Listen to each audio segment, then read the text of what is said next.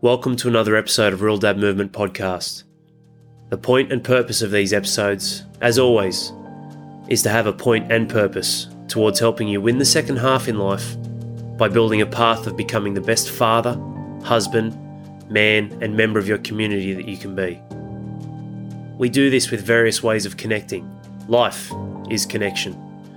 And as you hear these words spoken time and time again, know that the driving force of connection in life is energy, which means that how you turn up as a father, as a husband, as a valued member of society will always start and end with how you turn up as a man within yourself first. This is why it's my mission, my purpose, our mission, our purpose, through Real Dad Movement to inspire, motivate, educate and guide you into thoughts, feelings, actions, and a change in your belief systems to rise up, cut the shit from your life, and live and leave a real legacy. When dads win, everyone wins. And when you win, I win. Let's get moving forward, mate. Right here, right now.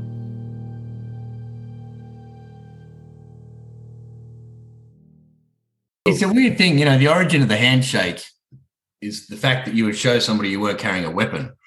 And even with this COVID, we can't even shake hands, so it's great that you were able to achieve that, particularly through 2020, to get those blokes together. I was only saying to somebody the other day that whenever I'm at a wedding and I see a stranger either at the bar or at the, wherever it is, and I say, everyone loves a wedding. And that stranger says, oh, yeah, don't you? And then you've instantly bonded. Now you're mates with that bloke or that person for the rest of the evening. And you carry that relationship on. And I think it's that breaking down of the barriers. I remember when I first met you, I would have called you a gentle giant, not from the perspective of the fact that you weren't a tough bloke, because you certainly were. You're in the midst of the men's fitness tough bloke challenge, I think we called it at the time.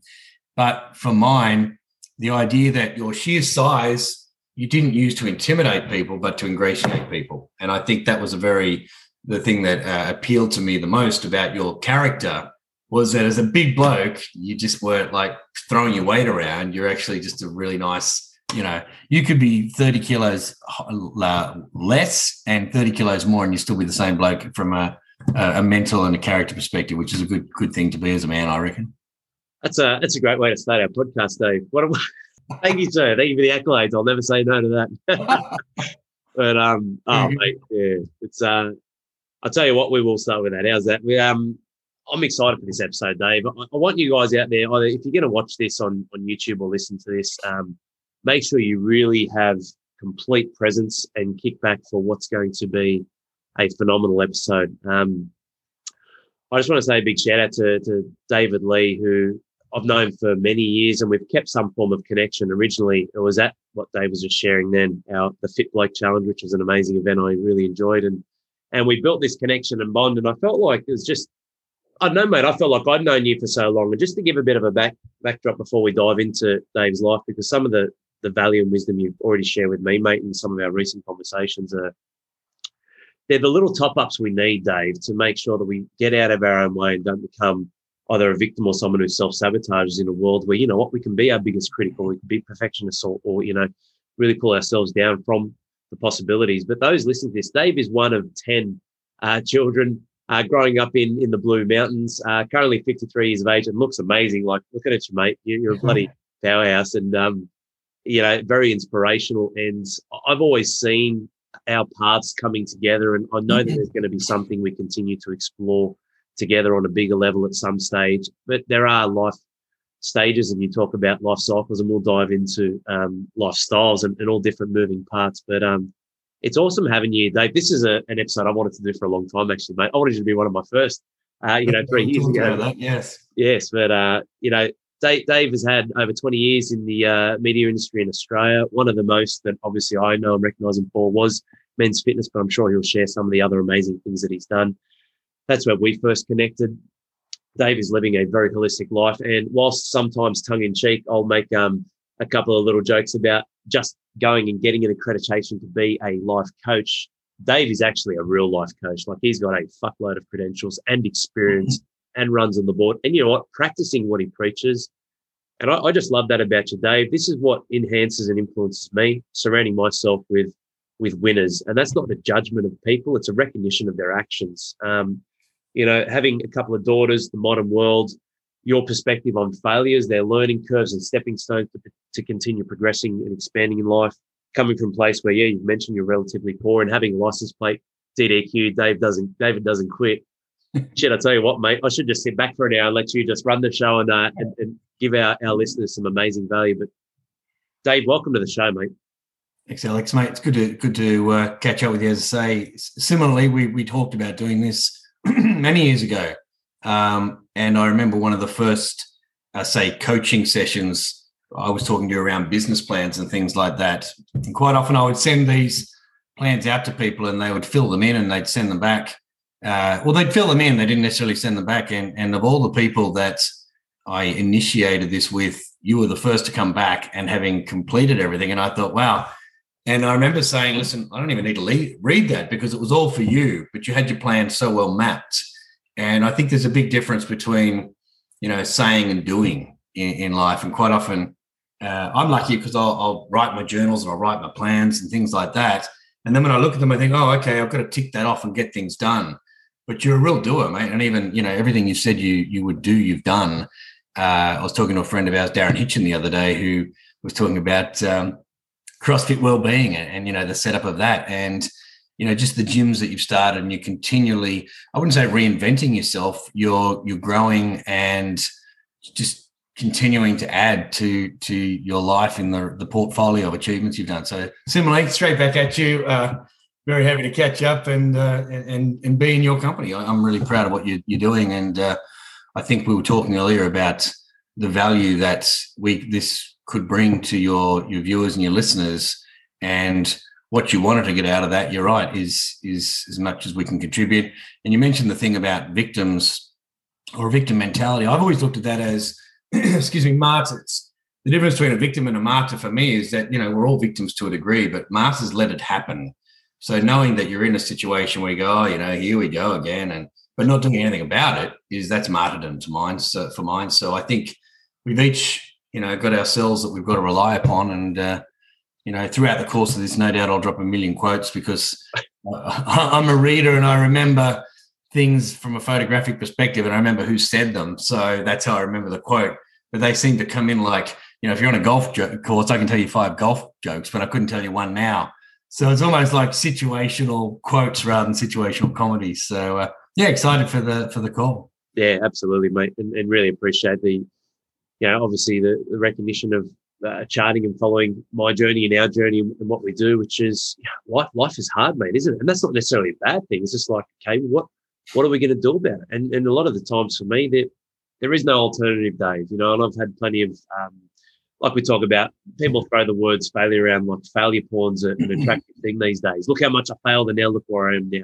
I'm not a big fan of that. So I do agree with your point on it not being a failure if you continually grow and don't give up and learn from it. But there have been a lot of things where maybe I have missed the mark in retrospect, but if you continually grow, it becomes the possibility of who you can become in the next stage and the next phase. But mate, I'd love to start 1 of 10. I mean, shit, man. I'd love to start with yourself, Dave. And obviously, you're being raised and a bit of your upbringing, mate, and some of the shares around that obviously developed into the man that you became in your 20s. And I guess starting there, mate, with that journey.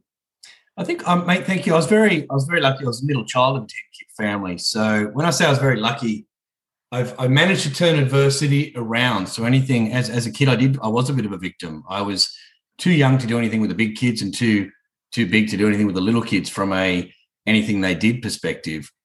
And I remember one day we all went up to Katoomba in the Blue Mountains. There used to be a bit of a fun fair set up there. And everyone got to go on this ride or that little, game or whatever it was. And I just watched. And even towards the end of the day, I said to my mother, I was the only one who didn't get a chance to do anything, knowing that I could have asked any stage all day. But as the victim and a pessimist, which I was, I just waited till I missed out. My mother said, well, here you go. Here's 2 cents. Flick it in the wishing well. That's a bit of a kind of a joke. And, the wishes that I made that day was that I wish I stopped feeling sorry for myself all the time. I wish I could get on with, just getting on. And I seem to, when I say the wish came true, I wrote a blog recently about setting intentions because it was a full moon. And the reality of it is they're not wishes, they're goals and they're plans. So at that young age, I'd kind of wished or planned for a better life. And within that family, it was, I did say I nailed the hand-me-downs quite well. And the idea of first in, best dressed is so true. Like our school photos, we were all comparing them the other day, and we'll be the kid in the class whose shirt just does not match, and so one day you'd be walking in, they'd be singing Tom Jones songs to you because your pants were so tight. And other days they'll be singing baggy trousers or calling us elephant pants because they're so big, depending on what time you got up. So kids are cruel, and they would call us, sing the Salvation Army song to us and things like that. And you develop you either give in or you develop a bit of resilience. But, with 6 boys, we also learned how to fight, which was, Dad being Irish taught us all how to fight in order to look after ourselves and look after each other, not to be bullies. And I think that's a big difference. And in the case of handling adversity, it's like a boxer. Once they train, they know they can look after themselves and they don't fight. The people who go around picking on people generally are the bullies. The biggest chest beaters I know or I've come across are the most insecure people when you really break them down. So the idea of having that preparation and knowing that you can look after yourself is what I think gives you the resilience in life to go back to the basics, which are your daily routines and things like that. So as a young kid, I kind of laugh about the fact that where I live now, I live in the Manly area, and we used to holiday there twice. I think when I say used to, we holidayed twice because it was a late Easter and the dentist in the town gifted the holiday to my parents. We always came back with another brother or sister 9 months later. But the idea of where I live now, and I pay the same amount for one loaf of bread as I used to for a garbage bag full of yesterday's bread to feed the family. It's just a great life. And I think it is that what Tony Robbins calls the constant and never-ending improvement, that and I think there's an Ernest Hemingway quote that says it's not about being better than your fellow man, it's about being better than the man you were yesterday. And so for mine, it was always a growth perspective. And in that wishing, I had always planned to get out of the mountains and get a better lifestyle. But my first job, we used to give 90% of everything we earned anyway to my parents. So you didn't really, financially, I never really got that head start from an early age. But I remember being on a train one day because you'd have to catch the early train. My first ever job was a mailboy. And I would literally get the 4:30 or so train, I think it was, and sleep till a guard or a cleaner woke me up at Central. And this one day, a cleaner had woken me up, and as I was getting off the train, there was a book that somebody had left on their seat, and it was called The Power of Positive Thinking. And I read that book, and I started reading that book, and it changed my life from the perspective of optimism and thinking, well about your life and looking to every, cloud has a silver lining, all that sort of business. It was a real shifter for me because I realized that it was up to me to choose. I could choose to, one of my business cards used to say the difference between happiness and unhappiness is choice. And I know that the only thing we have control over on the planet is how we think. And people might say, that's not completely true. And I said, yeah, absolutely is. Unless you have pre-existing conditions, you can choose how you can respond to every situation you find yourself in. And, if you lose a job, okay, get up. What are you going to do? Get on with it. There are so many, if life was easy, it'd be boring. So there are all these challenges that'll come your way. And it's the idea of going, okay, I can't quit. Just get up, dust yourself up, get back on with it. And in a footy match, if you get poleaxed, these days they've got the head injury assessment, but you still got to get up and get on with it because, they didn't used to do interchange when I was a kid. So I never wanted to get taken off that field. I wanted to get back into it. And that was where your don't quit mentality kind of comes from. Yeah, definitely. The thing with what you're talking about in choice, a lot of people, and we all naturally have impulses. That's okay. There's nothing wrong with that. The problem is people allow that to define the way they should be, but feelings conflict, Dave, good and bad. So I absolutely agree with you, mate. It comes down to a choice and really recognizing, okay, what do I choose? And then actually, either triaging or workshopping that yourself to go, well, this is going to be the likely outcome because that's the energy that I'm investing in putting, or this will be the likely outcome. And having that resilience, especially as a young bloke, and having those decisions where you've gone to a point where, yes, you can defend yourself and all these different things that develop who you are. Even if you don't use some of them, I find what that develops, and I'm sure you'd share with your daughters as well, and growing them into confident young women, is it builds that presence and confidence where, you know what, I don't have to use this, but I can if I need to, with any area, not just fighting as a young bloke. Yeah. But that's a powerful thing, mate, because that naturally draws in opportunities that people don't even realise exist, instead of being crouched over, sloppy, poor posture, and then feeling this is the negative thing that always happens to me. Well, that's exactly where you're going to focus, and that's what becomes. But was that Les Brown, that book? Who's the author of it? No, it was either Dr. Norman Vincent Peale, because I quickly, straight after that, bought another book called The Magic Thinking Big. And so one of them was by David Schwartz, and the other was from Dr. Norman Vincent Peale. Nice. So, and where in that book, it said that only 5% of the population apply for jobs paying $25,000 a year. Now, what I didn't know at the time, it was an American book, and the Australian dollar was 50 cents to the American dollar. So by comparison, it would have been that only 5% of the Australian population went for jobs that were paying probably $15,000. I don't know. But in the day, I went and bought the Sydney Morning Herald, because this is well before the digital era. And I circled all the jobs in the paper that were paying $25,000 a year. And I got an interview for this, and this is how I got into media.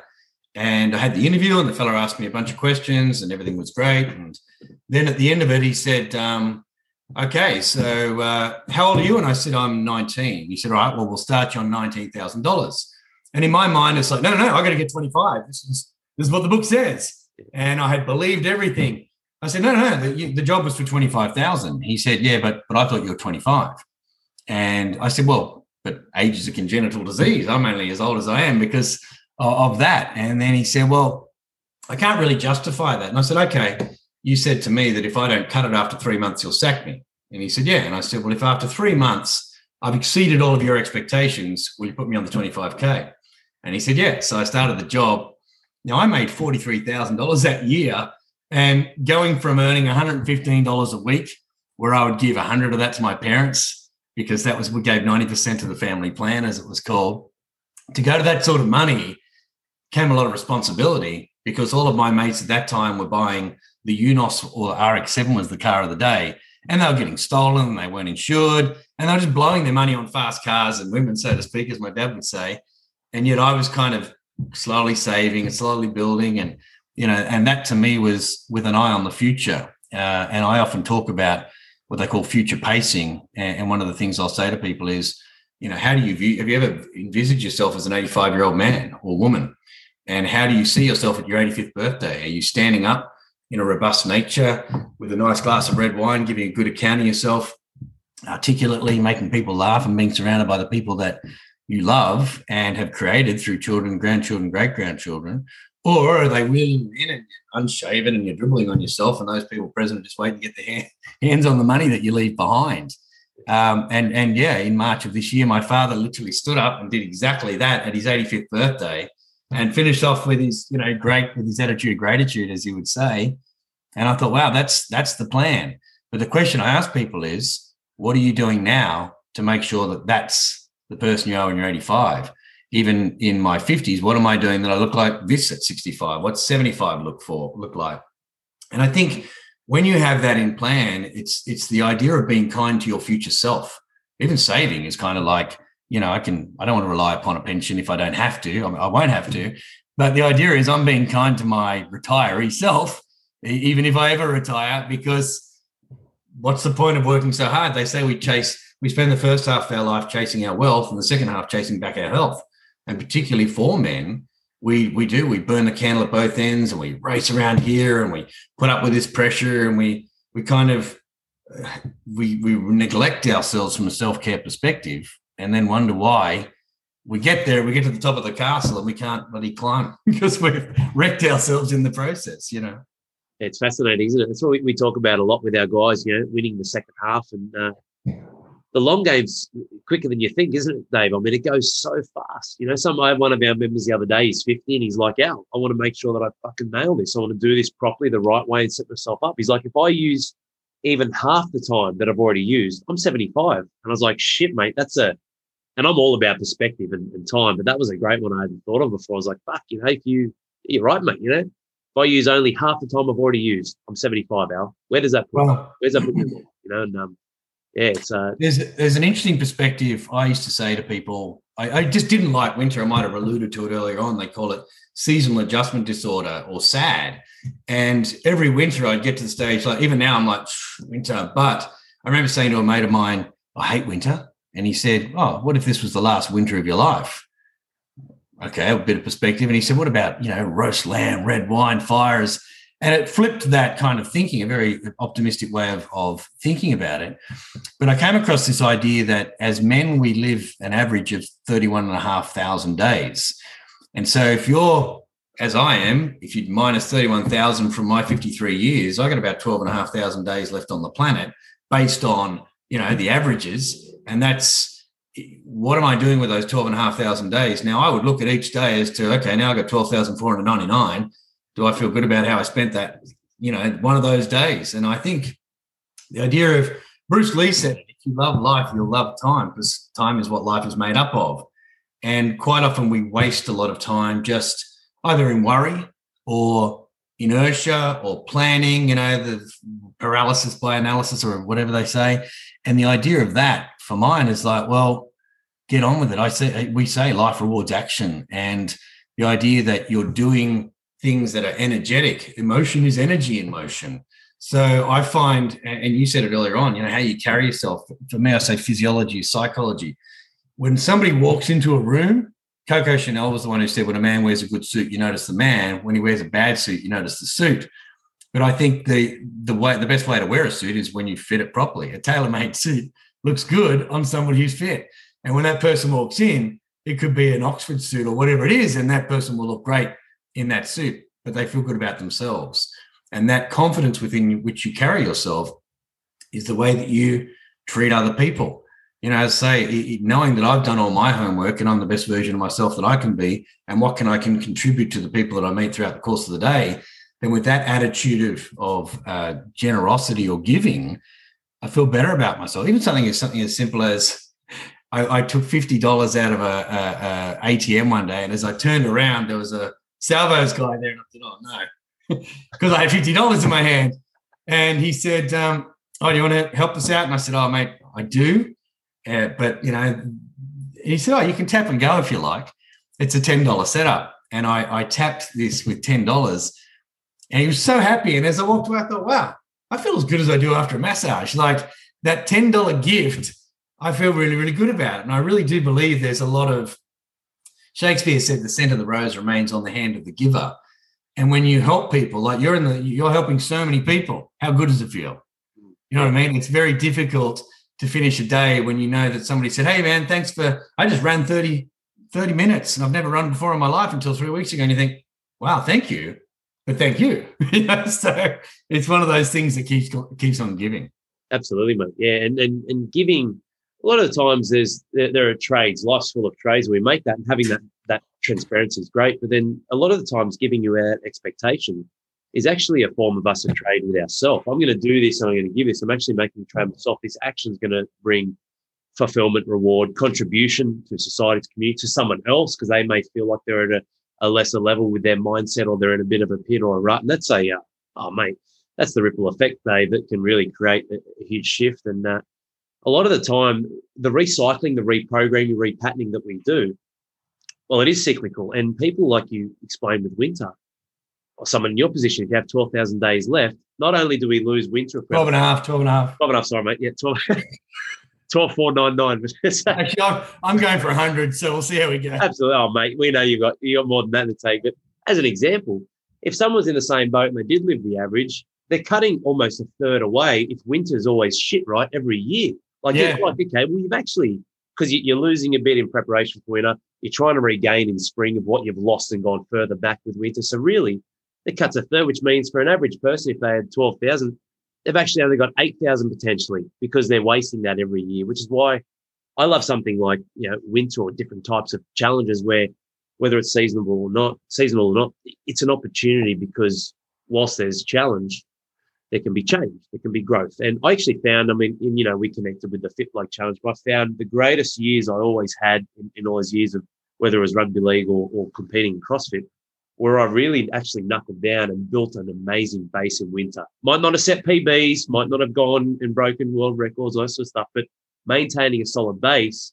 was really the launching pad for a lot of the times our comps were spring and summer, which was epic. But what led, I mean, I'm fascinated with your story so far, mate, but what led to, like, what were the sparks, or were there key moments or adjustments or continual investments in yourself that between, 18 and 30, like what led to you having that mindset, that tenacity, that hunger to get after it? Like, do you remember a couple of key moments, or was it lots of little consistent ones? Like what led to that being the man that you were at that stage? Yeah, I think you need a lot of proof points. And so, I think believing in yourself, it really is. If you think you can, you can. If you think you can't, you can't.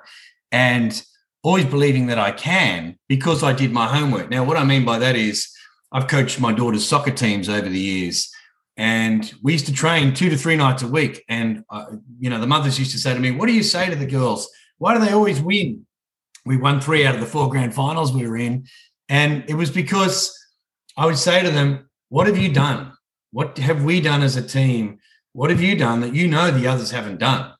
And I would always know that I would get up at 4:30, 5 o'clock every day, and I would do my ritual. I'd have my lemon water with salt in there to flush out my system. And I'd meditate, I'd read, I'd train, I'd pray, I'd stretch. I've got a sauna, and I would do that. And so that when I got into a boardroom or a meeting at 9 o'clock in the morning, I knew that my brain was going for 4 hours more than everybody else in that room.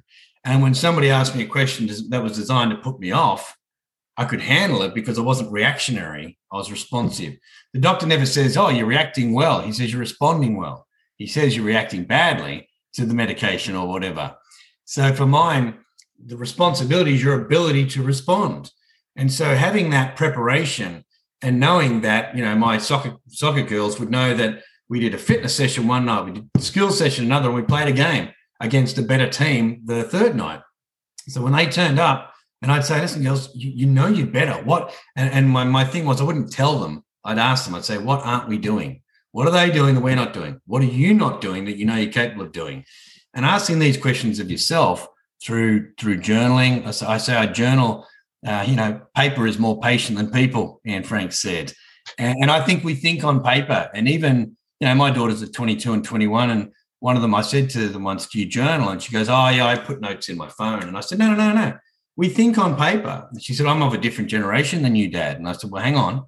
No matter what generation you're from, and I still don't believe they'll ever stick an iPad in front of a kid or a computer and say, write out Sam sat on the mat. When I was a kid, Digger chased Sam and Sam sat on the mat or whatever it was. And we read that book, and then our comprehension was written. We learned to think on paper. So writing your thoughts on paper, they say a problem shared is a problem halved. In some cases, a problem shared is a problem squared. So I kind of think, well, yeah, it was great to talk to that person, but now Barry's come and asked me what's happening there. And I didn't mean you to tell Barry, he didn't tell me not to tell anyone. So for me, the journaling, Plato says thinking is the talking of its soul with itself. And so when you think on paper, you're really having a conversation with yourself. And from that, I will write, it's whatever the time of the morning it is and what date it is. And I write it out and I keep it in this little writing desk here. So, and I bought nice, I write cursive and I write with nice fountain pens. So it's a bit of an experience. But during that, I'll then go, okay, this is my to-dos for today as a course of that. So I used to set a timer, but now I do it for 2 A4 pages. And I really feel that once I get up from that, the monkey mind is silenced. The thoughts bouncing around my head are gone. I've got a bit more clarity on the day. And then I'll get out and I'll train. And so there's another form of meditation. One thing I find about exercise is that you can't be thinking of something else while you're trying to make sure you don't drop this thing on yourself, or you're counting the 9th or the 10th or the 12th rep. And so it is very meditative. And I think meditation being a big part of life, people confuse what it's all about. And that to me is, I'm kind of wandering a bit, but the idea of calming your thoughts, it's not about being the Zen master on the top of the hill. It's being so relaxed and being aware of your thoughts that when the shit does hit the fan in your day-to-day life, you've got a little bit more. It's like I liken it to when they build bridges and the traffic all congests getting onto the split bridge here, if they added another 3 or 4 lanes, it would flow through. And meditation, exercise, that sort of stuff, it opens new neural pathways in your brain or builds more bridges that enable you to handle stress. So I think, what was your question? Well, mate, I think you nailed it. I don't think you wanted it all, Dave. It's about how you can turn up in that period between 18 and 30, which is pretty important in such a chaotic world, technology or not. There's always chaos. I think you nailed it, mate, because what it sounds like is you always invest in yourself first, which means you were aligned. You had the framework to be able to handle either the good, bad, and the ugly that hit you, which allowed you to, like you said, get in flow and perform. I think you nailed it, mate. And I couldn't agree more. Like speed and presence is what brings flow. The problem is people are working at too fast a speed. Everything you mentioned is actually about slowing down the world and bringing presence, which is why what your daughter said, I get that. But the problem is you can type fast, and this device that I'm holding in my hand has multiple uses. That book that you showed me just then, that only serves one purpose. That's why this journal I have, the High Performance Father Championship Journal, I'm never going to digitize it, because then it becomes a distraction point as a tool that you're using that has so many other uses. Yeah. That is useless. This journal right here is useless in any other way other than exactly what it was designed for, which means when you look at, our thoughts, mate, they're faster than the speed of light. They're fucking quick, but you can't match that. And I'm the same as you. When I journal, you have to slow down. You can't keep thinking because your hand can't keep up with the writing. So I love that, mate, because it brings in purpose and alignment, but it slows everything down. And like you said, you're putting your thoughts through and you're actually spending that time with yourself. You don't need to be 60, 70, 80 years old, some old wizard with a beard to do this, mate. Young kids doing this, what a fucking phenomenal leg up they'll have in the world, especially today where everything's accelerated tenfold. I had one of our members, he told me, I'd love to find the facts. I need to research it. So I'm not going to make it as an exact claim, but I can see how it would be true.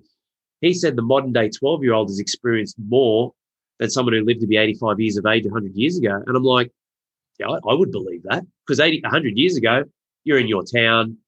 It's still horse and cart, if not just about to transition to cars. Life's pretty simple, right? A 12-year-old, they can access fucking tens of thousands of things on their phone like that. So when he told me that, I was like, I'd love to find the science or the facts or the, I guess, the research behind it, but I could absolutely see that as being the truth in a chaotic world. I think there's, I watched this on Netflix, it's called The Social Experiment, and it breaks down, what goes on and how all these social media things are programmed. And they're based on your reward system, the dopamine, which that was great. But if you look at kids these days, I mean, go back to what you're talking about, the horse and cart. I even go back to the fireplace. I love chatting around a fire. The fire for mine was like the caveman's television. You can just sit there and look at the fire and get some thoughts. Whereas people sit around the television and actually don't really talk. They kind of get lost in it. And when you see little kids get lost in that little handheld device, and you can see a relatively calm and placid child get all cranky and angry when you take that device off them. And it's not that you've taken the device off them that makes them cranky. It's their brain has been programmed with all of this stuff. Even children's television these days. When I was a kid, there wasn't a lot of talk. Tom didn't talk to Jerry. They just chased each other around. So did the road runner and the coyote. Whereas the voices and the pitch and everything is so very high and so frenetic. And it's like, wow, it used to be to wind down. Now it's winding these kids up. So, for mine, that's one of the greatest gifts my dad gave me was the gift of reading. And I had said to him when I was a young bloke, when do you think you'll die? And he said, you die the day you stop learning. And I remember one night going to bed and thinking, I didn't learn a thing today. I kind of mucked around in class. I didn't do any homework. And then I had that fear that I was going to die. So I kind of ran downstairs, and we had the Encyclopedia Britannicas back then, which a lot of people not even heard about because we've got Wikipedia and Google. And I picked it up and I opened it up to this thing on the Kalahari Bushmen. And, they were nomads around, Africa and all that sort of business. And that kind of kept me going. I ended up pulling that out of my clacker a couple of weeks later in a school assignment, and I did quite well on it.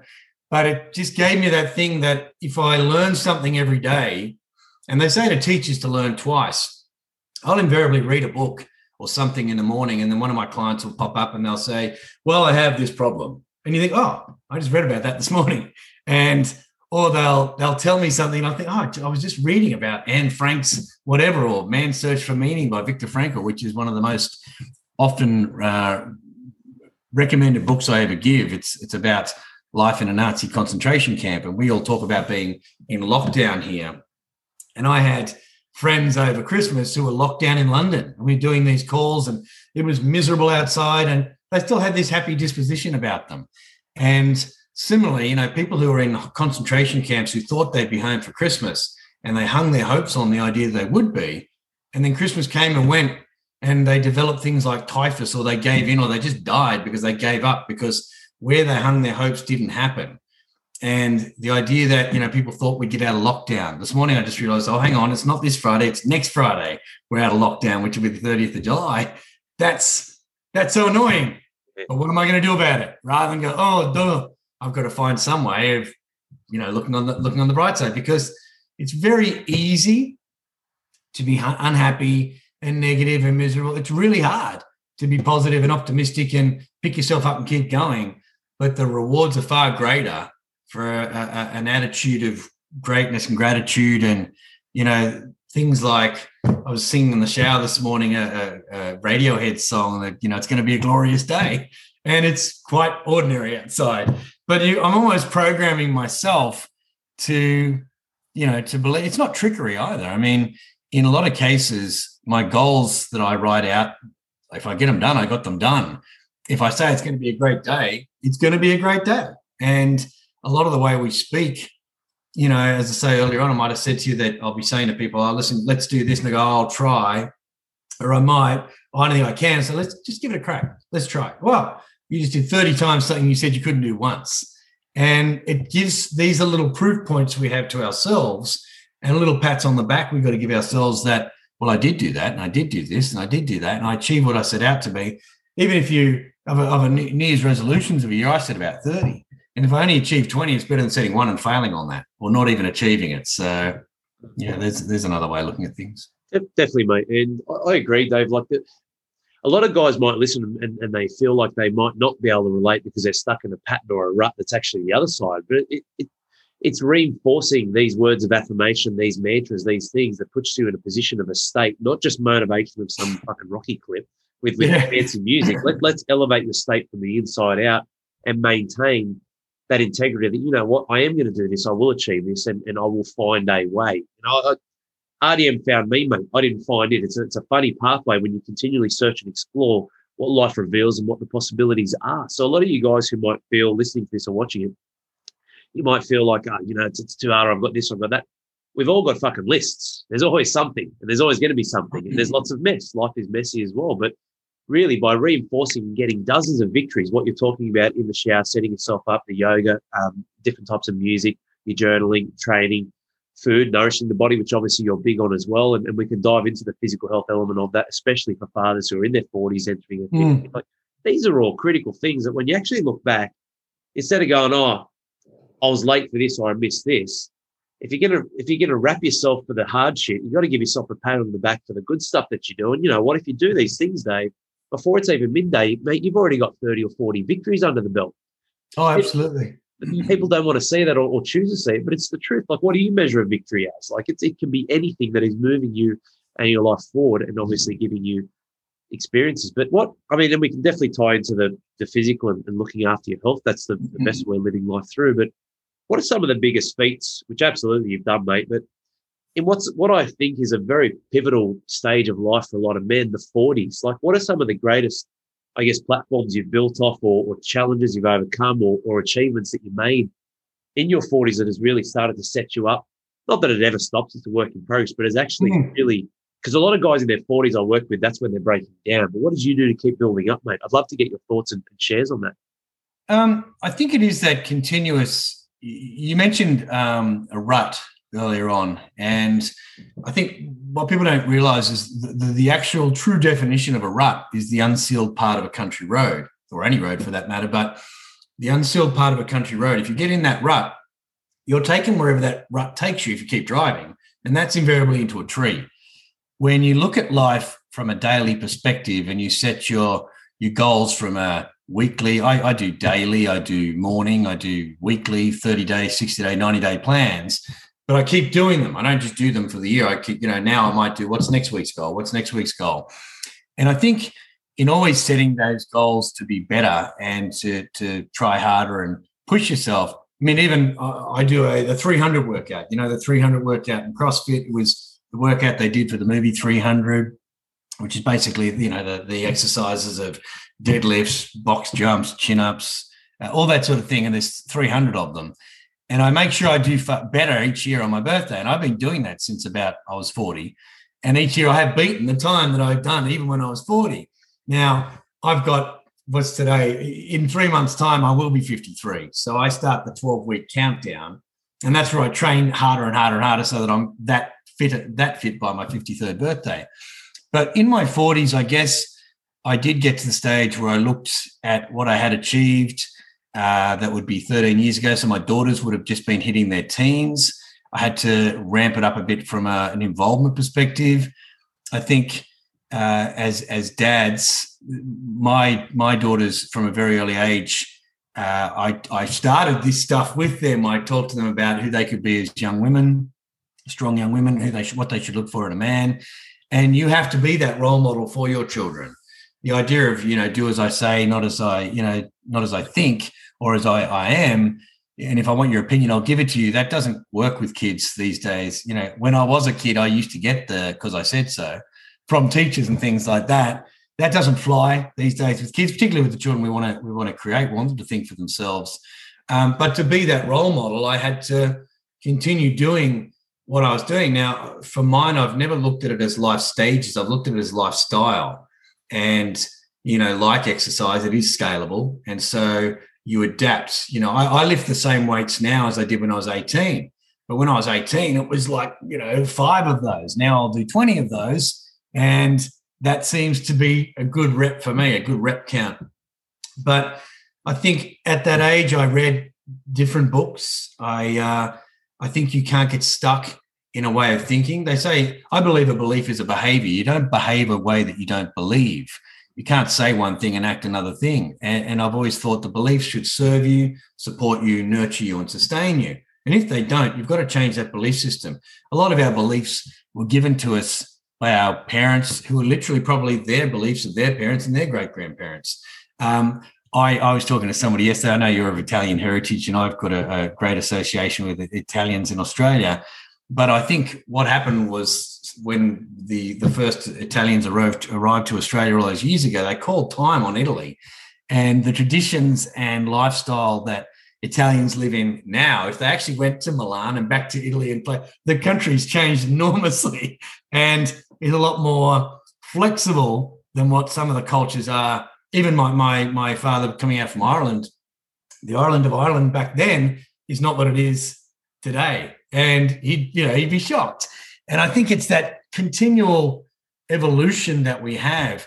Charles Darwin, everyone thinks he said it's the survival of the fittest. He didn't. He said it's not the strongest nor the fittest of the species which is most able to survive, but the ones most able to adapt to change.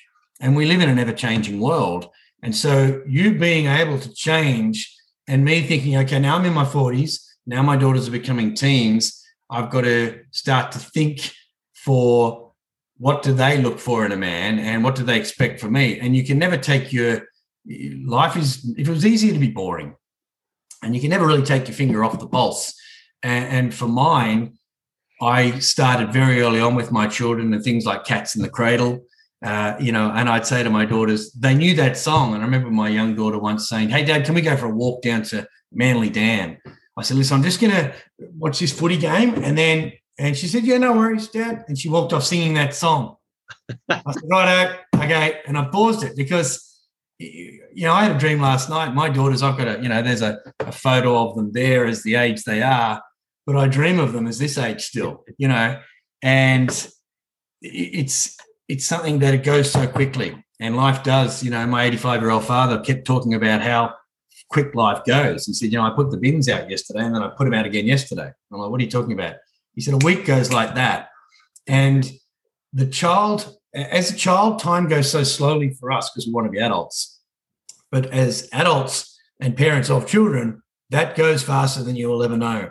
And my father said when my daughter was born, can you remember life before her? And I didn't really get what he was talking about. And it wasn't until she was on her 5th birthday and I said, wow, I can't remember life before you. I don't remember what life meant, sort of thing.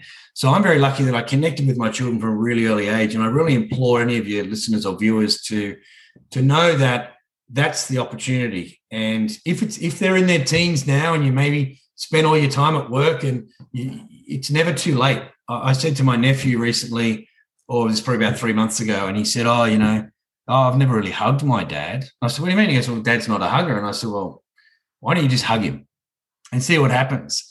And I caught up with him recently, and he's like, oh, man, David, that was the best advice you ever gave me. It's Dad and I hug every day now, and it's such a great gift. And I thought, you can change it. You can change the belief system. You can change the behaviors. Someone has to go first. You know, like we didn't get with our partners unless somebody kind of asked for that date or asked for that dance or cracked that wise joke that got them to pay attention. So you have to take the first move. And in a lot of cases, that's got to come from you. And I think that's what leadership is. Leadership is that taking the first step. And, no matter what you plan to do, even doing something little. And I've bought a gym recently, which I'll open up I open up hopefully after COVID. But the idea of every single day I've done the DA, I've done this, I've done that. And like I say, what do I learn every day that makes me stay alive? The idea of doing something every day towards that goal. So in my 40s, I just made sure I did something better than I did the day before, and life becomes scalable. COVID's been a bit of a different thing for a lot of people.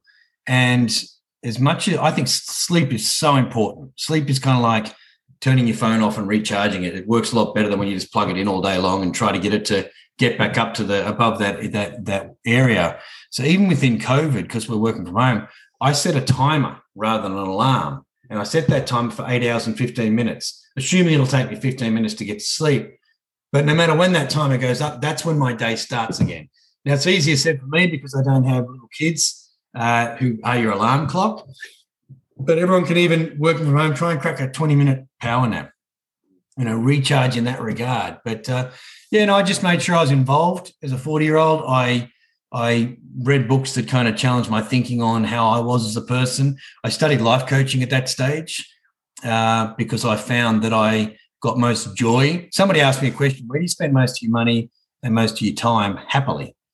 And I thought, well, I spend most of my time and money on books and exercise equipment. And my leisure time was kind of like kayaking or bike riding or playing sport or running or weightlifting or whatever it was.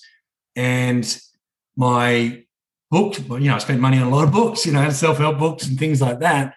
And so when I looked into life coaching, I was able to do that as a side hustle and keep my job in media, which I kind of was losing less and less. It was money, but it wasn't making me happy. And I was good at it, but I was kind of, selling advertising space. So when you met me on Men's Fitness, I think that would have been around 2011, and I would have been just in my 40s. And the idea of working for a fitness publication was ticking all the boxes for me because I was meeting people like yourself and getting your philosophy on life and thinking, wow. And for me, every person I meet gives me some lesson. I learn something from them about either being better or as the same as that person. So that happened for me through that time. And then I realized most people's mental blocks could be fixed physically, that a lot of inertia came from the fact that they were kind of stagnating. Life does reward action. Everyone knows that after half an hour on the bag or half an hour running, the punching bag that is, half an hour running, that they're a lot better off and they think a lot more clearly than what they would do, and they sit there and go, okay, I'd rather not. And the difference between successful people and unsuccessful people is successful people don't want to do it either. They just do. And when I think, if I leave exercise for the end of the day on the odd occasion, I go, this is why you do it first. You do the worst first and get it going, even though I love it.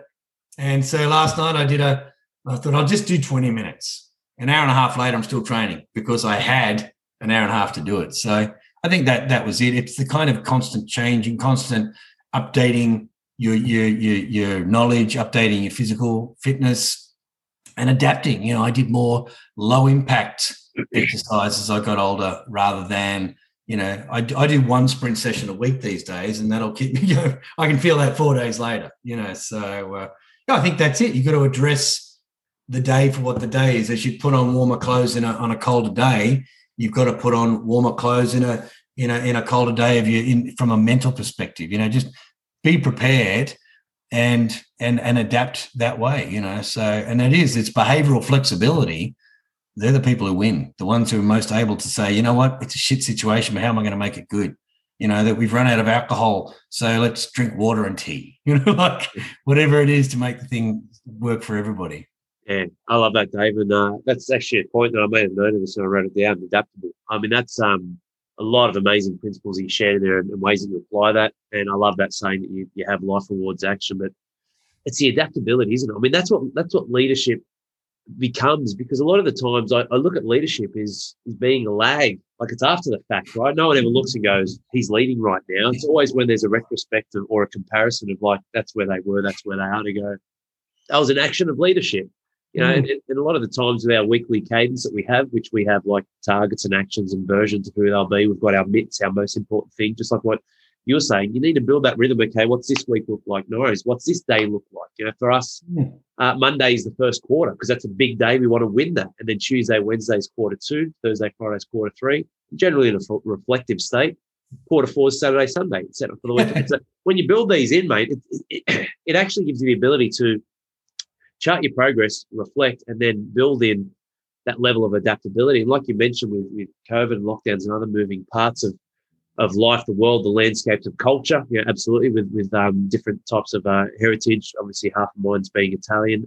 It's not just adaptability to that, it's actually adapting to yourself and who you currently are. If I stay as this current version of who I am, Dave, and I don't adapt who I currently am to the next version of Al, I won't achieve the goals that I desire. There's a different version of Al that's needed to have the RDM reg and have this system and have a complete operation with lots of moving parts I've got no idea about right now. Yeah, but I can build towards. And I think you hit the nail on the head there, mate. Not that I'm in my 40s yet, but I can see that with so many fathers we work with. We've got those in their late 30s, those in their mid 40s, and then we've got those in their early 50s. And I just see it. Yeah, like you said about the teaching is learning twice. Our members teach me way more. Like we've got mentors and coaches now who are in their 50s, but they all teach me way more than I teach them. But my skill set is taking what they've shown me through the stages of their life and then helping our guys position themselves with different perspectives and ways to see it, and then action to follow it through. And who could do that on their own, mate? Like, I've got nothing against personal success, but self-made's a funny term because it's like, shit, we've all had someone wipe our ass, mate. We've all had someone spoon feed it, you know, like that. Yeah. I think there are different times where we really need that. But, you know, it's I don't know, mate, like what would be some of your, I guess, advice or words of wisdom to some of our guys who'd be listening right now where they feel like they are in that rut or they're a bit stuck, or like what is the low-hanging fruit or the best way to start to initiate those actions and changes in your experience, or some advice? I think just like if you were in a rut on a country road and the only way to get out of it is to stop the car, get out, have a look at where you've got on, have a look on where you're headed, and reverse the car and get back on the road. So I think from a daily perspective, if you go, okay, this is where I want to go, is what I'm doing right now moving me towards or away from where I want to go? And something as simple as that question is where you go, well, it's not moving me towards, so I've got to, am I going to stop doing that? What do I need to start doing? And what do I need to continue doing? Because, you know, the 90% of what we're doing is working. It's the 10%. I've got a presentation I give called 5% Mindset Modifications, and it breaks down hours and days and minutes, etc. But there's tiny little modifications that if you make them every day, over the course of a year, they're massive. And those little changes that you go, you know what, maybe I won't start with a whiskey because that seems to get me into trouble. Maybe I'll cut back on the beer because it seems to sit around my midline. You know, maybe I'll for mine, I look at the mental, physical, spiritual, social, financial perspectives of life and how I can mix them all in together. We are the most sociable creatures on the planet. And the idea that we're kind of in lockdown at the moment, this is still a social interaction. You can get on the phone and call people. And I set timers for everything just because of time management, but I'll call people with a 15-minute plan. If it goes longer because they need longer or I need longer, then it does. But I go, okay, 15 minutes. But I write that in my to-do list. And the to-do list is, okay, call my parents or call my mate or check in on somebody. And I think when you're looking after, I say to people, the best thing you can do for me is look after yourself.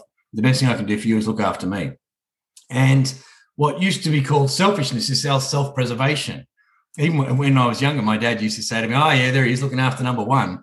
And now there's a smoothie I have after my workout called Looking After Number One Shake. And it is. It's got in there bananas, egg whites, yogurt, all of the seeds, chia seeds, hemp seeds, flax seeds, wheat germ, all these things that are in there that are all just looking after number one. And I might have said it to you. They say it on a plane when the oxygen mask drops down, you look after yourself before you do your kids. And when I first heard that, I was on a plane with my daughters. It's like, no way. But then I realized I'm no good to anybody until I'm good to myself. But even looking after number one, you do that so you're the best version of yourself for everybody around you and in your social circle. And you can combine things like training with a mate. That's a social element. You save money because you're not spending money at the bar, so to speak. You have a conversation, so you're mentally, physically, spiritually, you're outdoors. And there's just so many ways that you can kind of connect. But in that rut, it really is about like anything. You wouldn't build a house without a plan, a draft or whatever. Yet we try to stumble through life without any goals. And we're like a cork bobbing around in the ocean. We'll end up wherever the world takes us, So with a plan and a plan in mind, I mean, I talk about purpose, and purpose for mine is the acronym I use behind what is your purpose. Friedrich Nietzsche said, with a big enough why, man can endure almost any how. So if you know what your why is, then the how just works. As you say, when you've got your shit together, life works in your favor. It's when you don't that you think, okay, well, what is my why? What is my purpose? And my acronym for purpose goes around, the P is the planning. You've got to plan every day. The U is the understanding, seek first to understand, then to be understood. The R is the research, looking back on where you have, if it is every single winter that I get the blues because I love being outdoors, then put on a beanie and a big coat and get outdoors anyway. You're still getting the vitamin D. The other P is the presentation. So your purpose, P-U-R, P is presentation. How do I look? What am I doing? How do I present to the outside world? Am I standing tall? Am I doing this? The O is optimism. You literally have to believe the best is going to happen. Because I guarantee if you think the worst is going to happen, it will. Everything you think will happen will happen. Everything that's ever happened to me in my life, I daydream as a child, or I wrote it down. I write a letter every year. I remember reading this to my daughters. We're on a beach in Hawaii, and I said, listen to this, girls. It's December the 31st, whatever year it was, and we're sitting on a beach in Hawaii drinking French champagne. We've been to Disneyland, blah, blah, blah. And this year we did that, and my eldest daughter said, yeah, so what? I said, she goes, well, and I said, well, I wrote this on the 2nd of January this year. She said, how did you know we were going to do this? And I said, you guys had told me you wanted to do that. And when I wrote it out, and I've got one in my top drawer here, and I read it regularly. And it's you're writing you write your goals in an as if now perspective, as though they've really happened. Your brain doesn't know, your subconscious doesn't know whether things have happened or not. We all know we can imagine situations and feel that. When I sit there and plan what workout I'm going to do, I start to sweat because I'm thinking about that workout. So that optimism is always expecting the best is going to happen for me. The S is for solutions. What do I know that works? What are the best things that are going to solve my problem? And then the E is just effectiveness. What is the most effective way about going through this? How can I save time here? How can I spend time there? Something as simple as you need 30 mils of water for every kilo of body weight. If you're 100 kilos, you should be drinking 3 liters of water a day. And that's just to survive. Our bodies are 55 to 65% water. Our brain is 75% water. Our muscles are water, all that sort of thing. And just something as simple as knowing I've done my 3 liters every day, that is, keeps me going. It's an effective way of living life. So knowing that, I remember reading once, what's one thing if you started doing it every single day of your life would make you more effective? And to me, that was exercising. And it's what one thing if you stopped doing every day would make you more effective. And believe it or not, I actually smoked up until I was 40. So I quit smoking on my 40th birthday. So that was probably another big life-changing thing because it made me be able to exercise more. I found that I thought smoking was sociable, but I would smoke when I drank. And then I found myself with a glass of red wine, watering the garden, having a cigarette, and then I looked at my daughters and thought, hey, I want to see as an 85-year-old man what your children look like, my grandchildren. And I wouldn't have got there in the healthy state, or I won't get there in the healthy state if I continued smoking. So, 13 years ago, that was a big life-changing thing. But I made the decision to stop because I'm being kind to my future self. So I think with that idea of what your purpose is, at any stage of life, you've got to define what that is. No one said on their deathbed, I wish I spent more time at work. The people who sit there and they go, okay, hang on, kid, I got to, the boss is calling. You set the boundaries in your life that you set. I remember when I worked in media, if I had a meeting with Colgate, for example, on a Thursday at 3:00, and American Express said, can we see you at 3:00 on Thursday? I'd say, no, I've got a meeting on at that time. What else can we do? Yet we put in the book that we might go for a run at lunchtime, or we might train at 2:00 in the afternoon. And then the boss says, can we have a meeting at 2:00? If you say, listen, I've actually got a meeting at 2:00. Okay, now that meeting is with you. That's to put into place the purposeful things you need to be the best version of yourself. And we put ourselves last, women particularly. But, do put that meeting in that book, and it does not change for anyone. Because until you've done those foundations and set those boundaries, people treat you the way you allow them to treat you, or you teach them to treat you. And my pessimistic childhood was because I expected the worst was going to happen. When I changed that and flipped that, it was the best is going to happen. And I do every day. I believe something really fantastic is going to happen for me today. And it does. It is like magic. Another one of my little acronyms is DLTMM. I call myself David Lee, the Magic Man, because I believe in magic. And because of that, it happens. And there's a lot of little things that I do. I have this frog on my desk. The idea of if you have to eat a live frog every day, if that's the worst thing you have to do, eat the frog. So when I see that in the morning, I go, okay, what's my frog today? Get it out of the way. Do the worst first. And there's your first victory. They say, making your bed. It is your first victory. Doing all those things I do, even if it starts raining, well, I've done all this morning. I feel brilliant. It's when you don't do it. It's feeling how you feel when you haven't done what you should be doing. That's enough of a punishment or a penalty to me to go, okay, tomorrow's another day. And every minute that passes, another opportunity for all of us to turn it all around. Sitting there and going, oh, I failed. You didn't fail. You learned something. I used to say to my daughters, the first time it's a lesson. You do it again, then it's a mistake. If it happens a third time, knowing you're going to hurt yourself or somebody else, then it's either a crime or a sin. And I think that's it. It's a lesson every day. Life, the wonder of life to me is I learn something new every single day. And when I learn that and I get the opportunity to talk to people and share that, it's just such a gift back to me of, feeling my purpose in life. So I think if men can identify their purpose and really put a big energy behind that why and that purpose and live a purposeful life, we say to kids, oh, you did that on purpose. And that kid did. But if you live your life on purpose, then you live your life with a purpose, which I think is a great way of looking at that. It's very inspiring, Dave. Very inspiring, mate. And you just know, like being in this, like I'm uplifted and I'm naturally very optimistic, but I'm and energetic, and I'm uplifted by just sharing and having you, because what you're doing, even though this is online, what you spoke about and how we transact or connect, we're not shaking hands, high-fiving or hugging. I would if I could, mate. I'd love to have you up here, but it's true. You can still draw that, like the energy that you are.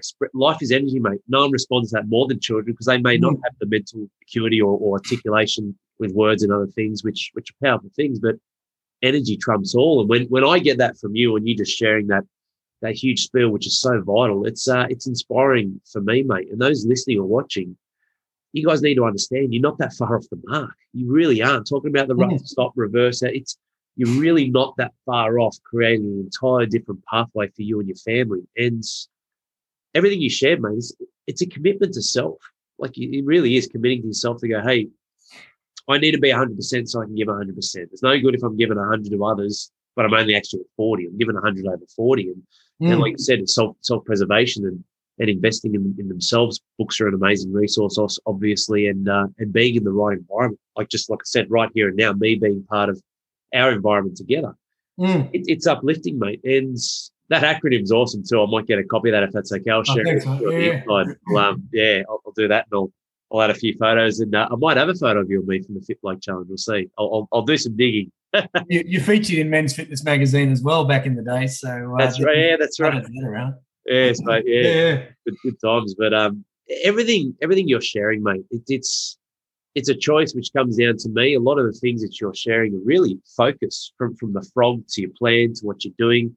And it's such a powerful thing. Like focus can be the pathway for the possibilities in your life. And I'm actually going to write that up on my board, what you said. It's such a simple term, but I love it. I'm going to write on my whiteboard after this. I might get you to correct me if I'm wrong, but is what I'm doing right now or today moving me towards or away from where I want to go? You mentioned something like that. That's I don't know why. There's so many. There's a million. Like those listening or watching this, you need to listen to this again because this has been a phenomenal episode. But and I've taken a lot away. But just something as simple as that. And my primal core is like, fuck, man. Like I'm not getting this time back. So I love and value the time and energy I'm putting in here with you now, Dave, because it's got purpose. Because it's worth it. Because it's valuable. But there are times, and I'm pretty sharp with my time management and other things, where I'm like, hey, I need to just zoom out a little bit and go, is this actually moving me forward? Like we've got an amazing skincare line we're about to launch, and it's phenomenal. It's great. But at the time of going through that, the journal, so many different projects we've got our event we're about to launch, all these things came to a head, and then the lockdowns happened. I'm like, shit, hang on. I know I'm so close to this. Don't be that guy who just must win at all costs like I was in sport. Let's peel it back. The wife needs help with the kids at home. What can I? Okay, that's a powerful thing, mate. Is what I'm going to do today going to move me forward or away from being a father, someone who adds value to the world, and a man inside of myself? And thank you for that, mate. That's really great. It's been an awesome episode. I've really got a lot of value out of it. Is there anything that you wanted to add or share, mate? Like, what is next for Dave? Where are we moving, mate? Like, are there, if you want to share some bits and pieces, or what's the next? Mate, the last thing I'll say on that note, only because of something that popped into my head just then around presence. I think we got a lot of energy out of this because we were very present, and I think that's all we have is this moment. There's a Lao Tzu or a Dalai Lama quote that says, "Depression is living in the past, anxiety is living in the future, but peace is living in the now." And if we look at our kids, young kids particularly, they live in the now. You know, they forget what happened yesterday and they don't really care about what's happening tomorrow unless what they're doing right now is fun. And we lose that childlike approach to life. So I think being present, you know, and thinking, is this the best use of my time right now? That's a great gift you can give to yourself and everyone else. Mate, I guess everything, as I say, for mine has been evolutionary.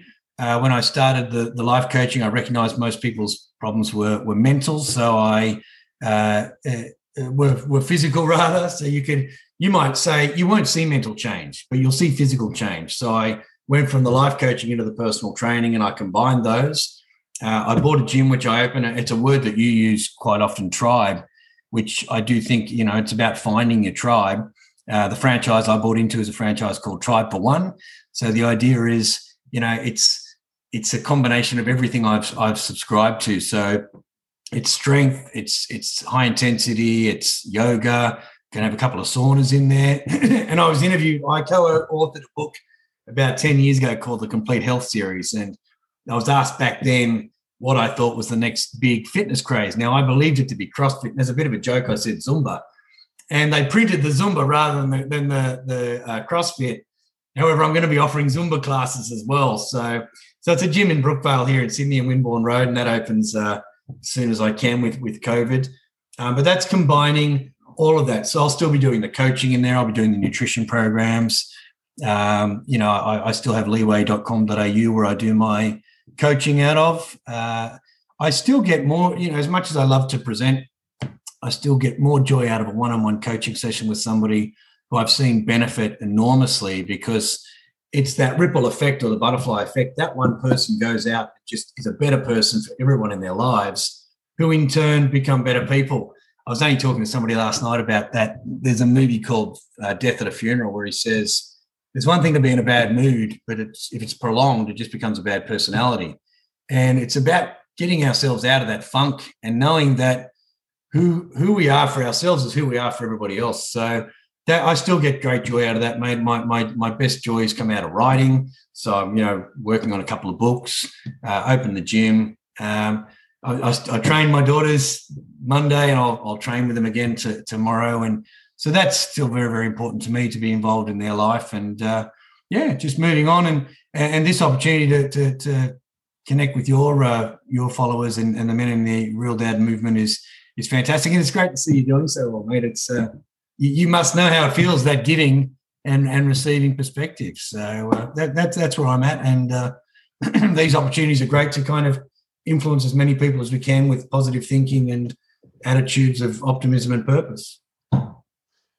It's been an incredible episode, Dave. I've loved having you on, mate. I can't wait till we get to catch up in person again. Very excited, mate. I'll happily shoot on down once everything clears up and you're up at the gym. That's for sure. Good on you, Alex. I'll be the first big red in the gym, mate, for one of the sessions. I'll put the tights back on. Good on you. Why not? The old CrossFit days, but yeah, I've got a lot out of this, Dave, and everything you said, even that last point, it really is worth it. Like, there are a lot of challenges. A lot of you guys listening to this with the upbeat energy that we bring, that Dave definitely brings. Check him out, all the things that he just mentioned then, especially his website's got some great value there. It's not that we don't have the hardships, mate. It's just that we find a way to make our actions and where we want to go worth it, which brings us up. If we're backs against the wall, we push off the wall and get back in. And that's a valuable thing, because just like a lot of the guys listening right now and going through that period where they feel like they're in the pit or in a rut and they're building the wrong patterns and psychology and habits, it's the same. You can start reprogramming those things. And in me, with my psychology, I can't lose. I can't actually process like losing long term. Like, there's lots of things where I'm like, I review, okay, cool, I'll do this better next time or that better. But in terms of the long term, my career destroyed with rugby league, multiple operations, reconstructions, lots of different hardships with the business, finding my feet in the business world with gyms and whatnot. And it's like, I can't find that way to give in, give up, or lose. Just like your license plate, David doesn't quit. It's just it becomes part of who you are, mate. And it's a powerful thing that serves you tenfold better than what's currently not serving a lot of the men who program or pattern themselves the other way, mate. And I think that's it. Just turn it around. As I say, every day is another opportunity, and if it's to be, it's up to me is another big one, I say. And even the idea of God helps those who help themselves. Self-help is not selfishness. It's just being the best version of yourself. And in the long term, everyone wins, and that's what it's about. I think it's that whole teamwork thing and the idea of your tribe. So, mate, it's been an absolute pleasure to be a part of this. And, we finally got around to it. I think because we were going to do it in person was why it took so long, because of these lockdowns and things. But we've succumbed to the virtual world, and, I think I had a good time. Thank you for that. Yeah, likewise. It's been amazing. Thanks again, Dave. And I hope you guys got a lot out of this, those listening to this or watching it. It's certainly one I'm going to listen to again. I'll fast forward my points, but I'll just listen to Dave, because there's so many nuggets in there, mate. It's amazing. But thanks again, mate. Thank you guys for listening to and watching this, and tune in for another one soon. Good on you, Alex. Thanks, man. Cheers. 1,000 minutes a day. It's a lot. But when you're wasted on shit that doesn't serve you or move yourself or your family forward, you are bleeding the most valuable resource that you and I never get back. How much time do you think you have? And how much quality do you think you've had? Don't be a fool like the masses, thinking you'll cheat the system or get round to it one day, or worse, just accepting life and sinking back into a slumber of regret. This is your moment, your time. You're cut from a different cloth. You have the hunger and desire to be more and live more. Otherwise, you wouldn't be here. So stand up, find the golden nuggets in this episode you just listened to, and align immediate action with them and where you want to go. You are worthy. This is your life. You are the king. And this is your kingdom.